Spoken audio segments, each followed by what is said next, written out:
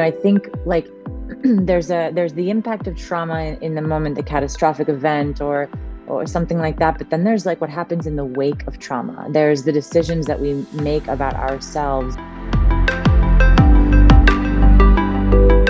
who we be in the world, how we are received, or who we have to be in our family units. And that can be a life sentence.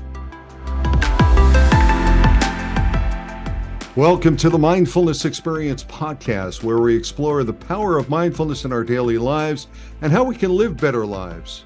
We're an official media partner for the Wonderland Miami 2023 conference, and we're happy to offer a 20% discount to our listeners who want to attend. Go to the wonderlandconference.com website, enter the code mindfulness20 when you register. Today, we're joined by a special guest who has dedicated her life to helping people heal from trauma through psychedelic medicine, Jillian Acosta. Jillian is a registered dietitian experienced in clinical and functional nutrition and founded the Root Cause Method, a practice focused on helping individuals heal from the root cause of their struggles with food. She's here to share her insights into healing from trauma and the transformative power of psychedelics. She'll be speaking at the conference, and I'm glad to welcome her to the show. Jillian Acosta.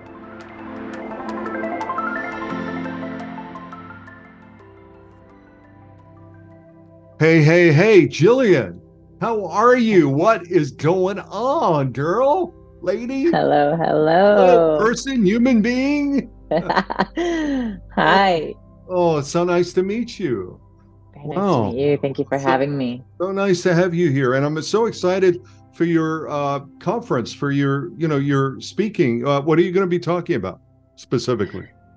I'm going to be, so the theme of the conference, of course, is longevity. So my talk will kind of live in the space of health and functional medicine and how trauma influences that, and how psychedelics can really be utilized as an incredible tool to help people heal for chronic illness in their bodies. Wow. Well, your trauma is a very big topic and a big subject matter. And certainly in my view, you're on the mindfulness experience.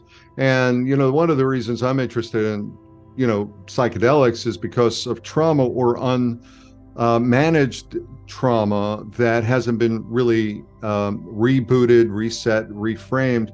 So I'm really interested in your view about nutrition and the use of psychedelics, and also how nutrition impacts trauma, or trauma can be healed through psychedelics. Can you tell us a little bit about how you got interested in psychedelics or nutrition, and how why did they call you? Yeah. So I experienced pretty severe trauma at a very young age, and I didn't have recollection of it for over 30 years until I sat with ayahuasca.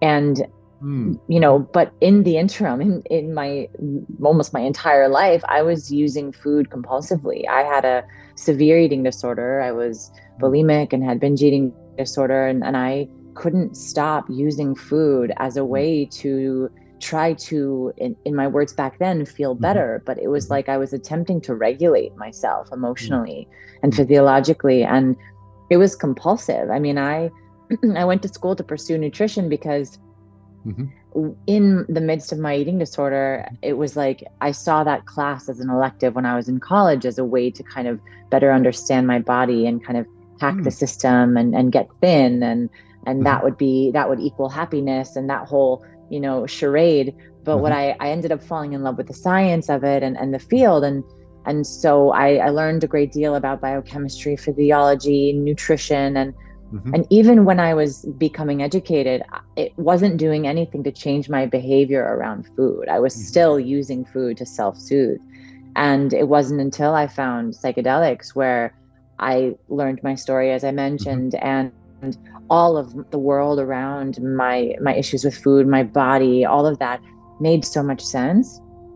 And so in my fascination lies in, of course, supporting the body and the physiology, but it's really about what's driving our behavior around food. It's like that is the intersection where I live professionally. It's like, you know, the physical meets the emotional and psychological, because if 90 to 95% of our behaviors are governed by the subconscious mind, and that's where trauma lives, doesn't it make sense to kind of go there when we want to change behavioral patterns when it comes to our health and our wellness and our well-being, and the epidemics of obesity and cancer and other weight-related conditions, and so that's what I do. Wow. Well, that's wonderful. That's wonderful, wonderful, wonderful work.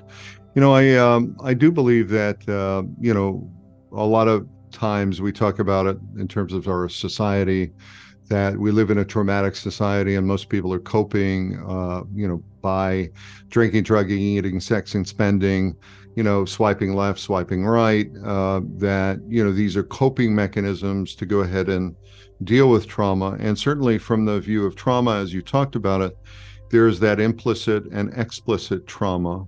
And most people are certainly aware of explicit trauma. You know, I got in the car accident, I broke my arm, somebody beat me up, you know, something, you know, really clear.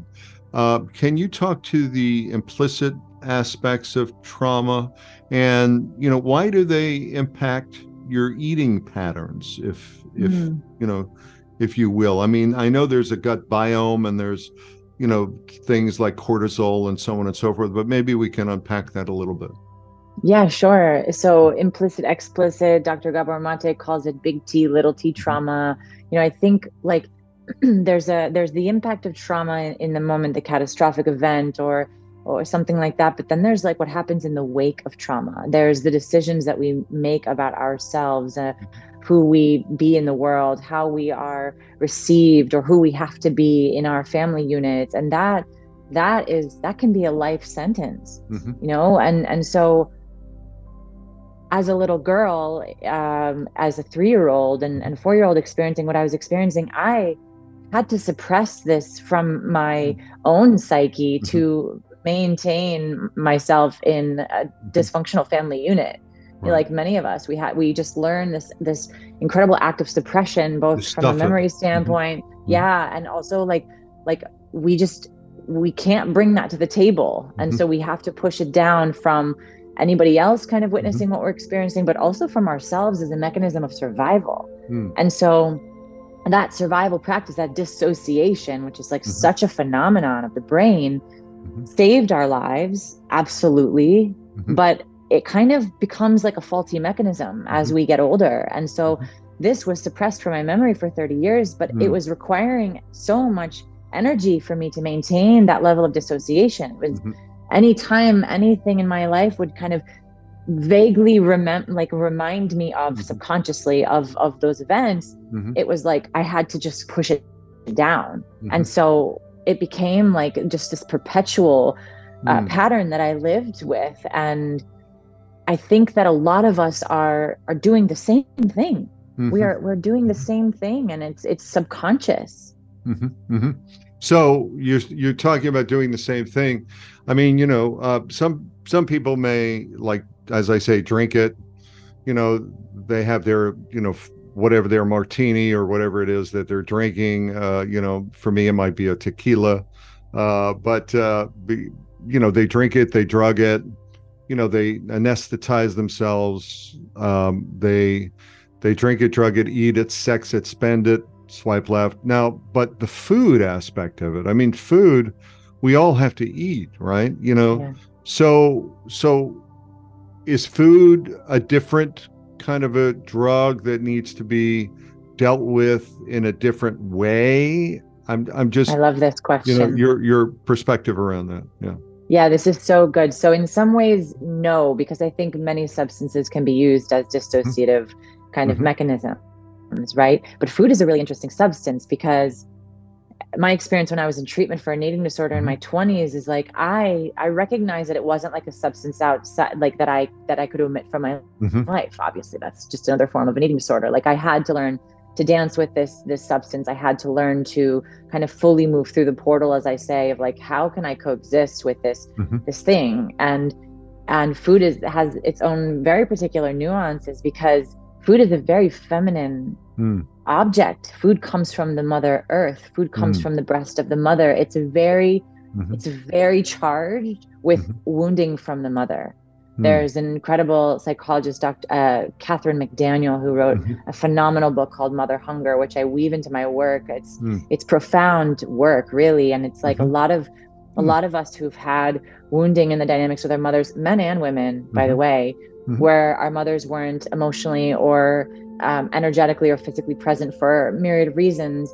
We crave the nurturance, we crave Mm. the protection and the guidance from the mother, Mm. and we literally hunger for it. Mm. And so there could have been, trauma inflicted by the Mm-hmm. parental figure, Mm-hmm. but not being Mm-hmm. protected by the mother and not Mm. being nurtured or held by the mother, Mm. creates just a different flavor of wounding. And this is Mm-hmm. not to like blame the Mm-hmm. mothers. They're Mm-hmm. mothering because of the way that they were mothered. And so Mm-hmm. it doesn't make sense to blame or shame, but Mm-hmm. we got to deal with the wounds. We got to deal with the fact that we weren't actually held.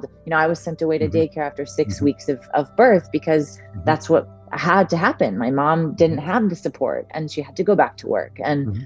And so, but that sense of abandonment, that sense of being held by a stranger, who it created a very, very deep wound Mm-hmm.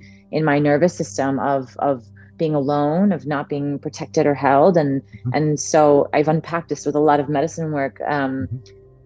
in my journey, but it seems to be incredibly pervasive and universal. Mm-hmm. Mm-hmm. So, from what I'm hearing from you is that there is this, a process of emotional wounding, or, a dysregulation, if you will, which can happen as a child, by not getting the kind of care or soothing that you might need. And, I mean, with a lot of kids, they families just tend to say, here, have something to eat, here, have something to eat. I know you're crying, to stop, here, have this, and put the food in the mouth instead. Are we talking about that kind of, or are we talking about like more than that from the viewpoint of like the hole in the soul, the shattered spirit that really longs to become whole in some way? And maybe it's both and the same. I don't really know. What do you think? Yeah, there's definitely like an element of conditioning, Mm-hmm. where if a child is having an emotional experience and the parents try to soothe the child with food or distraction, then that really becomes like maybe what the child will reach for. But I'll share a story. Mm-hmm. I was on this path very, very deeply, and I was getting ready to put all my things in storage and go do some medicine work in South America and Mm-hmm. kind of start my nomadic experience or chapter of my life. And there was a lot coming up for me. It was very uncomfortable. I could feel that there was a lot that I was about to shed. And so, right on the verge of that is very crunchy and very triggering to the Yeah. ego. And so, Yeah, I call it circling the airport. Yeah. yeah, exactly. Like, something's coming, but you don't know what, and it's just highly uncomfortable. And so when we're in these spaces in our journey, in our psyche, where we're confronted deeply, it brings up a lot of these old patterns, these old, like deeply imprinted patterns, survival mechanisms, ways to self-soothe and cope. And so this was a little while ago, but I could feel myself kind of spinning with food. And that's, I've been on a long journey with food, and that's usually my cue. Like when I'm feeling like I want to start reaching for things to self-soothe, now I know kind of how to dance with those impulses and how to use them for my healing, which has been a beautiful alchemization. But alchemization is, I don't know if that's a word, alchemy. An alchemy. Yeah, I mean, it's the process of alchemy, right? Alchemization, of course. Alchemization, right. Yeah. So what happened was, like, I was really triggered around food. And so I decided to go inward. I decided to go just like a 48-hour fast, and just to really, like, black and white, let me clear my head, let me clear the triggers and go inward. And I was doing it with bone broth. And so I there was this amazing instance where I sipped this bone broth, and I had such an incredible flashback in this moment. And it was me as a baby, an infant, 6 weeks old, maybe something like that. And it was a flashback. It almost felt psychedelic, where I had this, like, zoom out moment of like the whole picture of the whole scene of my life in that space, where my father was away at art school and my mom was really working really, really hard, but had to leave me with these strangers. And my mom had a lot of unprocessed trauma herself and was in this very kind of masculine manager mode of just like getting things done. It wasn't attuned to me at all. And so my world felt dangerous. My world felt unsafe because all of her stress, I was just like being fed with energetically and sponging energetically. So I felt very unsafe, except in the moment where there was skin to skin contact and I was being breastfed. Because in those moments on a biochemical level, physiologically, there are really beautiful bonding hormones like oxytocin that are being released from both mother and baby that create bonding, promoting lactation, and that whole cascade, you know, chemically happening, where that was the moment in which I felt soothed, was when I was being fed. And that imprint is so deep. So it was like, the world is dangerous, except when I'm eating, then I feel okay. When I'm eating, I feel okay. And so then, yeah, of course it was stimulus reinforced response. Exactly. So there was a deep imprint, and that phenomenon it's so pervasive because so many of us are nursed, so many of us are not breastfed, and that kind of creates its own like nuance or kind of flavor in the patterning around food. But then there's reinforcement, right? Then it's like, oh, you're crying, here, have a cookie to shut up, you know, like there's all this like infrastructure built upon that initial imprint. And then there's the imprints of positive or negative body imaging and all that, you know, especially, I imagine, especially as a woman, because you're, you know, women are, you know, my wife brought me to see the movie Barbie. I thought, you know, I didn't get most of it, but I got the monologue that was in the middle. That was, to me, the whole gist of the movie. And I don't know if you've seen the movie, but there's this wonderful monologue about, you know, about being smart, but not too smart, you know, being this, but not too this, being that. I was bawling. Yeah. I mean, you know, and I can't, I really, my heart goes out. I can't, like, you know, what a pile of crap. It's an impossible paradigm to succeed in. And I was infuriated, and I was brought to tears because it was just like the injustice was just like, made me really freaking mad. It made me really mad. But I feel for men also. I really feel for all humans, you know. As I was learning my story and that experience with ayahuasca back in 2020, I sat 3 times with the medicine that weekend. And in my second experience, the ceremony before I really found out my story, I was escorted. I'm not going to share this because I'm probably going to speak about this in the talk, but there was such a clear messaging that came through with the medicine that, like, anyone who's carrying excess weight, you know, it's not with all these, it's not the judgments that society has placed upon them. It's not that they lack willpower. It's not that they're lazy. It's none of those things. It's actually that they haven't been supported in accessing and healing from the pain in which they carry. Exile parts. We are using food to self-soothe. And so people talk about the epidemic of obesity and cancer and all these weight-related conditions, diabetes, hypertension, all the things, but it's like, it's not, because there are a lot of issues in this whole field, big food, big pharma, like we you know, agra, like we're up against a lot. But from what people can control, it's like we are using food to self-soothe. And so when I see someone that's carrying a lot of excess weight, what I feel so strongly is like, I want to know what happened to you. I want to help you begin to start feeling again, because we are using food to numb, and we're just pushing down our truth and pushing down our truth. And it doesn't have to be that way, that you can be held in reconnecting with what's really going on and help facilitate the expression of the emotions, that you no longer need anything to self-soothe or numb. Well, you know, this is the Mindfulness Experience podcast, and, you know, I do teach and I work with and I train people about mindfulness, and really how to breathe and how to be present to their own bodies and so on and so forth. And, we do this thing with eating awareness training where you're able to go ahead and really close your eyes and taste and be present to the food and be Beautiful. mindful about every morsel. And when you're at a 0 or a 10 in terms of taste, when you start to have your first bite, you may be at a 10, but then after the second or third bite, it goes down to a 6 or a 7, or when it hits a 5, do you stop and then you have something to drink? Do you do something else? Do you move a muscle, change a thought? But I'm wondering from your viewpoint, how to, when we talk about mindfulness doesn't work with people who are dealing, doesn't always work. We do trauma sensitive mindfulness, but it doesn't work with people who are really traumatized. They're dealing with severe trauma because they can't sit or they can't really keep their mind. There's an ADD kind of factor to it. How can psychedelics help individuals heal from trauma that may drive them to overeat or develop an unhealthy relationship with food, in your view? Yeah. So psychedelics help us, I believe, come back into the body. Mm-hmm. Of course, it's like a cerebral, incredible experience in the mind, but it's also happening somatically. And it feels like the bridge between the two, the mind and the body, and really the three in the spirit.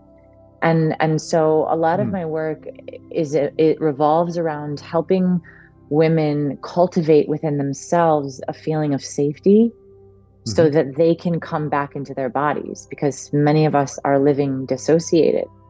And so if they can feel safe enough to slowly and very gradually come back into their bodies to sit with the feeling of discomfort, whether it be tension or fear or overwhelm or whatever they're experiencing somatically that they would otherwise want to kind of push down and numb, if they can sit there with themselves and me initially as a guide long enough to realize that they can, it opens up everything. Because if you are willing to feel something uncomfortable and sit with the feeling and experience it and breathe through it and eventually learn from it, then you no longer need anything to numb it. And then the weight loss is easy, and the remission of chronic illness happens naturally because the body is designed to heal itself. But it's coming from an emotional driver. It's coming from the nervous system, really. That impulse to self-soothe and kind of abandon whatever discomfort is present in the moment.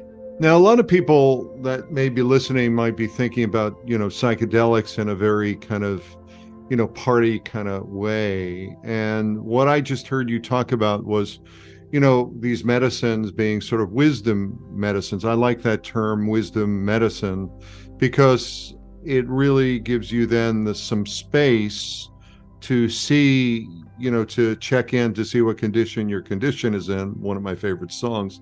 But, it gives you that space, right, to just kind of befriend yourself, to be a wise elder to your own experience. Is that kind of what you were talking about in that respect? Because that's what I'm hearing. Yeah. Yes. I mean, I work with psychedelics in my practice. I'm a dietitian, but as I said, I live kind of in the intersection between like mind, body, soul, all of that. And so I work with ketamine in my practice, and I don't, of course, administer it, but I collaborate with a lot of different physicians in various parts of the country. And so a client will become a patient of a physician and get the prescription there, and then I'm holding space. And so ketamine, of course, it's illegal. It is legal.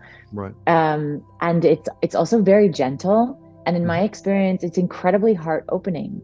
And so a lot of people are relatively new to the psychedelic space, or they're new to using psychedelics in a therapeutic context.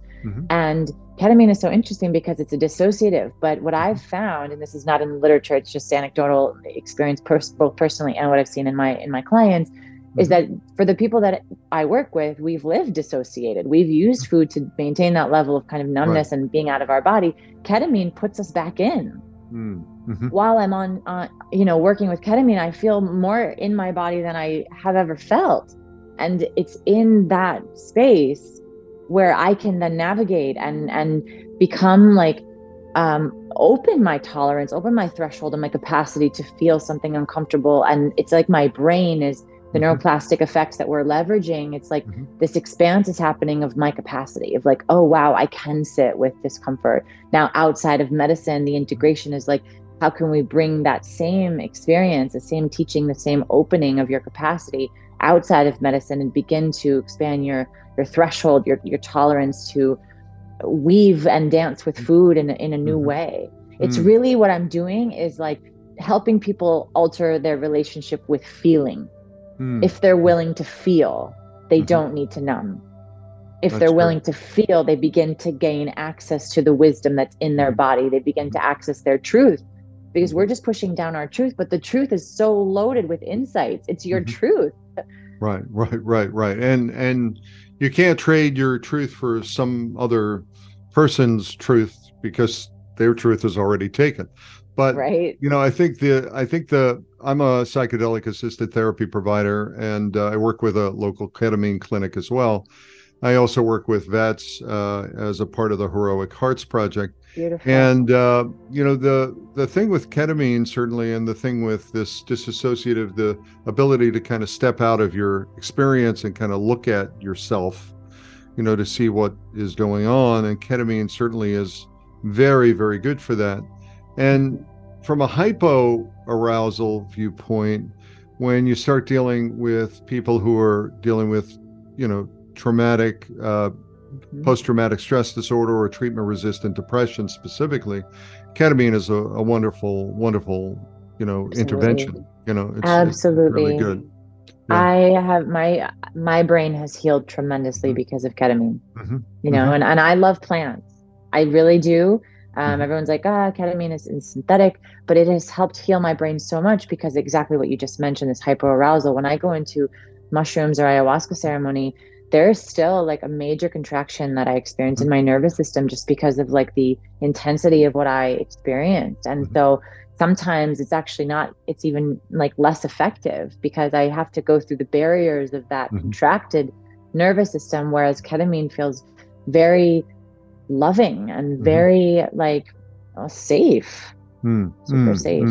That's interesting. So when you start working, you've worked with a lot of folks from around the country, you say, and I'm just wondering, from your view, without disclosing names or specifics, what kind of breakthroughs have you seen in your clients who work with, whether or not it's ketamine or other psychedelics, where you're helping them to prep and you're helping them to integrate and activate, because you're really helping them to really not only see what they need to see, but then take that with them in their daily lives when they're not using the medicine. So do you have any kind of stories or any kind of things that happen that you can share?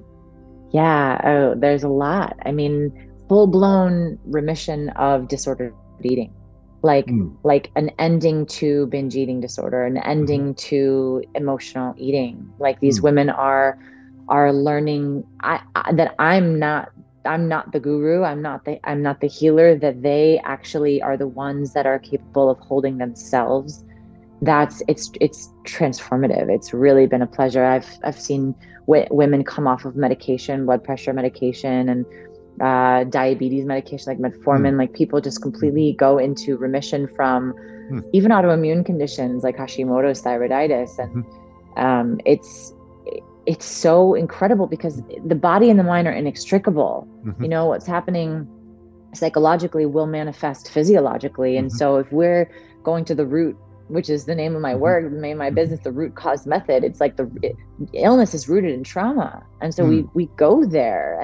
And what's amazing is like trauma, it leaves like an imprint, right? And it's like the little girl at 4 years old who was being maybe sexually abused and had to repress her experience of her life from her family or from whatever, she begins to operate that way. But there's this like frozen kind of part that believes she's still 4 and incapable of supporting herself and taking care of herself and speaking her needs and speaking her truth and being held and all of that. And so it's like this, we reconnect, we bridge the woman back to her truest self. Her self is a totally capable, competent, strong, powerful woman who can now hold herself through anything. And that's what I witness is like Mm. they become that. This program specifically that I'm referring to in my work is called The Garden, and it's a 13-week program. They sit with Mm. medicine 3 times over the course of the 13 weeks. And by the end of Wow. that, it's absolutely, I cry every single time. Mm. It's absolutely incredible. Mm. And the program's called The Garden. Yeah. Oh, I like that. I like that. I use an analogy in my work around, seeding, feeding, weeding, and growing the garden. And, you need the manure in the garden in Yep. order to grow the garden. Yep. You can't grow a garden without dirt. Mineral rich. Yeah, Hmm. so start digging and start going Exactly. down there because that's how you plant seeds. You plant seeds of manure. Absolutely. Yeah. Absolutely. So that's wonderful. Yeah. Can you talk a little bit about the root cause method? What is that? Is Yeah. it a kind of a 1, 2, 3 punch or something like that? What is it? So the root cause method, Mhm. like I mentioned before, I believe that chronic illness is rooted in trauma. And so as Mhm. a functional dietitian, I practice functional medicine, which is like root cause medicine. It's not Mhm. Western, it's evidence-based for sure. But it's about preventing and reversing chronic illness. It's the Mhm. modality of medicine designed for chronic illness, or one of them. Mhm. And So so, before you go there, I just want to go back to people.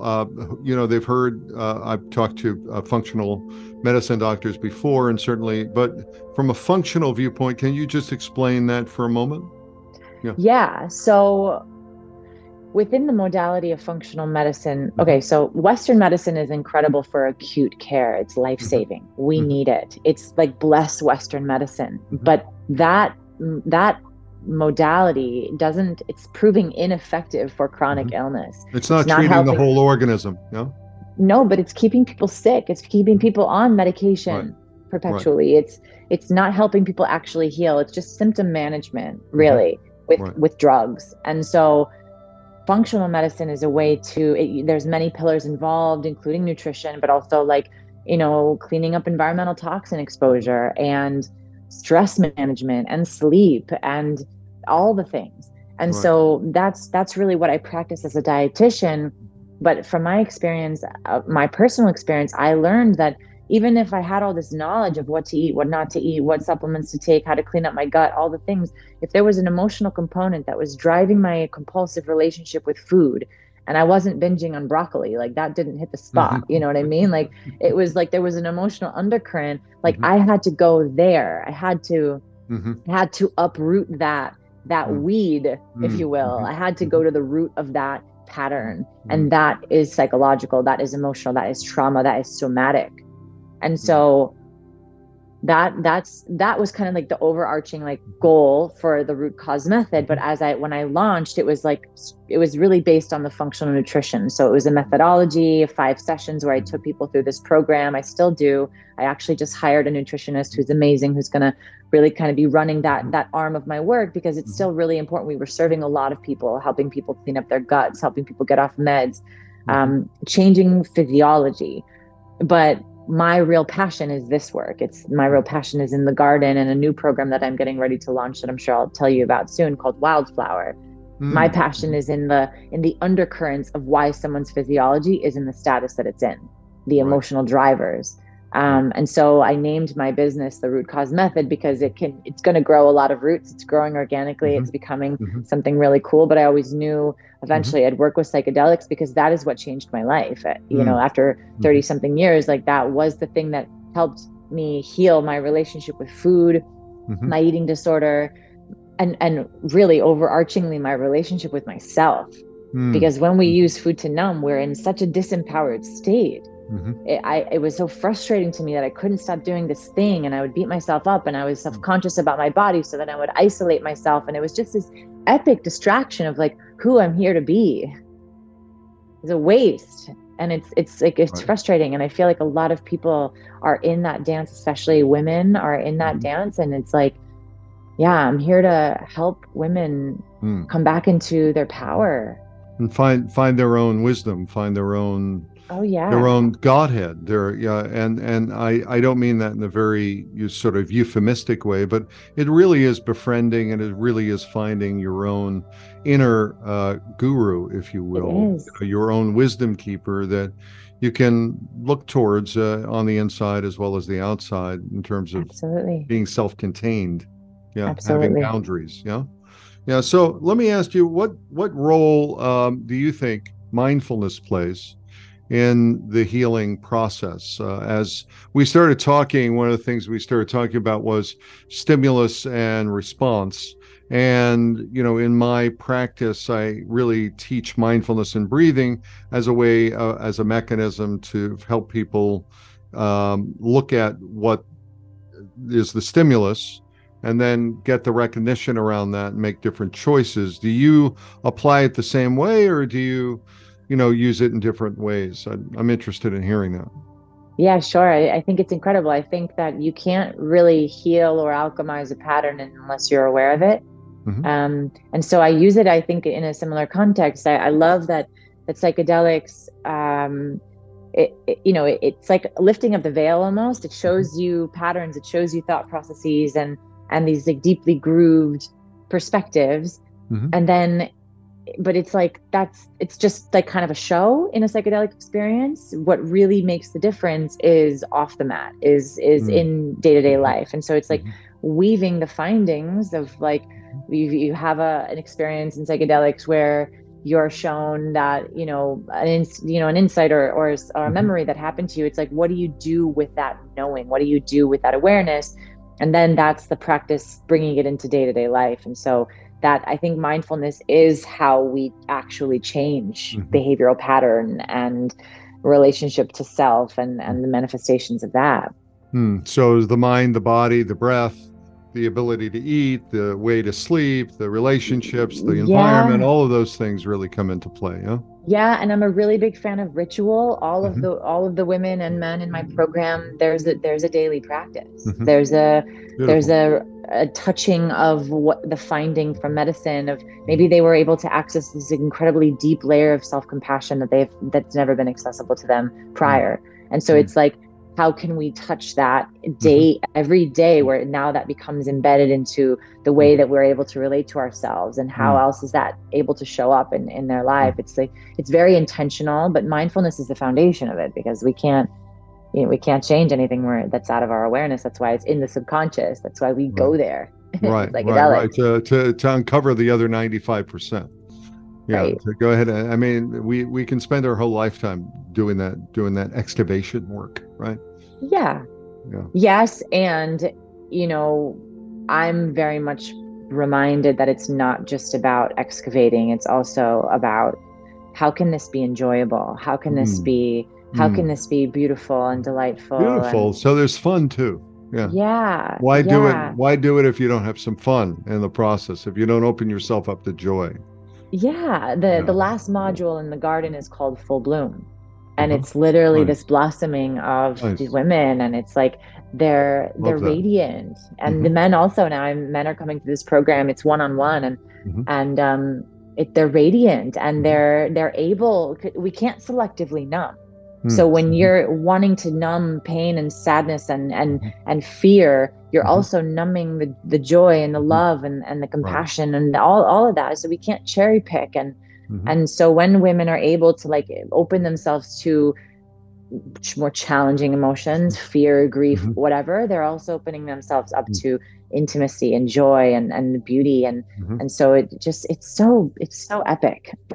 That's wonderful. So that's an upcoming project. Look for the garden. Look No, the and garden is full-fledged. The garden okay, is full fledged. running. Okay, Yeah, so already done. Okay. garden is growing. Yeah, Uh-huh. the garden is a Okay. thing. Uh, Wildflower is a thing. Wildflower. Okay, good. Yeah. So there's Yeah, wildflowers in the garden. I love that. exactly. I love I love metaphor. Metaphor is I great. So know. let me ask you a question, Jillian. When you start looking at, what you're up to, how can listeners get a hold of you and learn more about your work, learn more about what you're up to? I know you'll be down in Wonderland. I'm not sure if you know your date yet or all of that Yeah, other stuff, but maybe you can just kind of share a little bit about that. sure. Thank you. Yeah, I'm I'm giving a keynote on Friday. I'm not exactly sure Hmm. what time. And then I'll be on a panel on Saturday talking about functional medicine and psychedelics. Also, not sure about the time. So I'm really excited for that conference. And then the name of my work and the name of my website is therootcausemethod.com.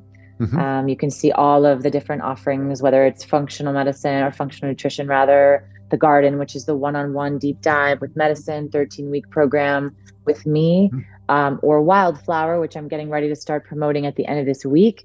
That's Hmm. going to be an eight-week program with women that are on the path of emotional eating. And it's really quite juicy. So Beautiful. How all that exciting. information is on my site. Yeah, That's and then on great. social media, my handle is Jillian Acosta _RD. Jillian Acosta _RD. Well, thank you so much, Jillian, for being a part of the Wonderland Conference and also being a part of the Mindfulness Experience podcast. We appreciate it. Thank you so much for having me. It's a pleasure.